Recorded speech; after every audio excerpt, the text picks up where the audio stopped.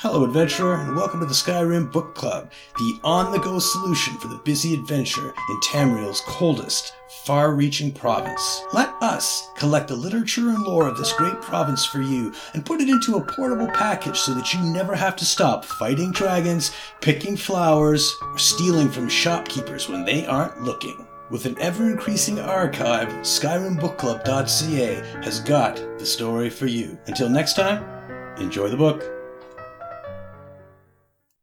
The Silver Werewolf by Hildegard, the tale of a werewolf's rescuing a kidnapped giantess. One day, while hunting for rabbits on the slopes of Mount Trollhättu, the silver werewolf flicked her ears at the sound of mournful sobbing on the wind. Never one to ignore suffering, the silver werewolf threw her line of rabbits across her shoulder and lumbered toward the sound. Eventually, she found a massive, bearded giant, all alone at a snuffed-out campfire, roaring sadness at the sky.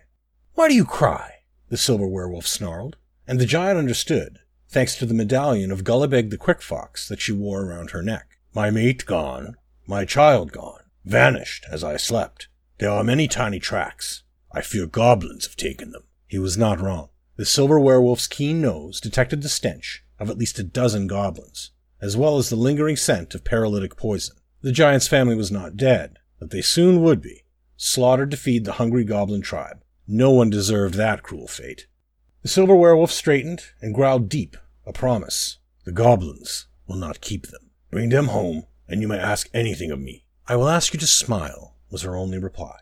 Nose to the ground, the silver werewolf tracked the goblin stench down Mount Trollhättu, across the smoke-frost peaks, to a massive goblin encampment on the fringes of Lost Prospect. It held far more goblins than she had ever seen in one place, which was why they had been brave enough to kidnap giants for food.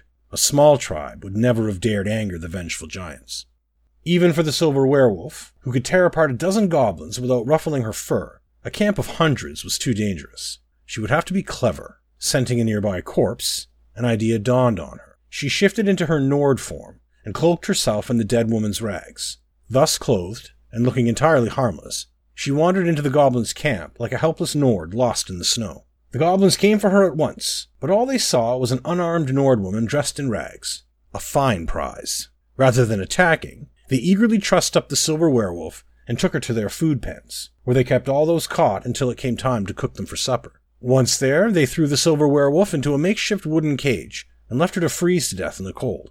As she'd hoped, the overconfident goblins had played right into her hands. Even muffled by her Nord form, the silver werewolf's nose detected the smell of giants nearby. Now all she had to do was wait until dark, and make her escape with the giant's family and any others who wished freedom.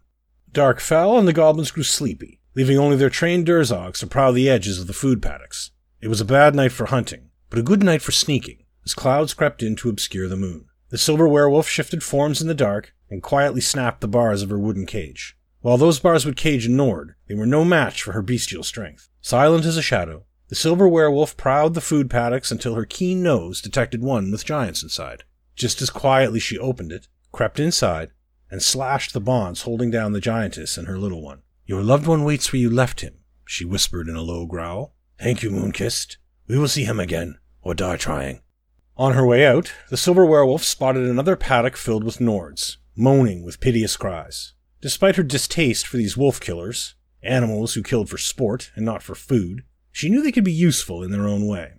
"Run now," she snarled to the giantess as she tore into the Nord paddock, snarling and drooling as she menaced them with her claws. Screaming Nords burst from their cage in all directions, alerting Durzog and goblin alike. In the commotion, the silver werewolf found the giantess and led her towards the camp's edge. Goblins challenged them, but were cut down by the silver werewolf's claws and teeth, or smashed by the dozens at the hands of the vengeful giantess. Soon only the Durzogs pursued them, but one deafening howl from the silver werewolf set the cowed dogs skittering back to their masters.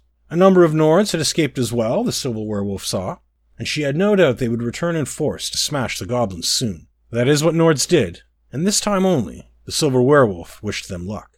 Under cover of darkness, the silver werewolf led the giantess back up Mount Trollhättu, and there, at the campfire, the family was reunited. The lonely giant clutched his child and mate as he babbled his thanks in his guttural tongue. How can I repay you?" Thinking of her own pups, she repeated, "I will ask you to smile, so I can see how you treasure them above all else." And he did.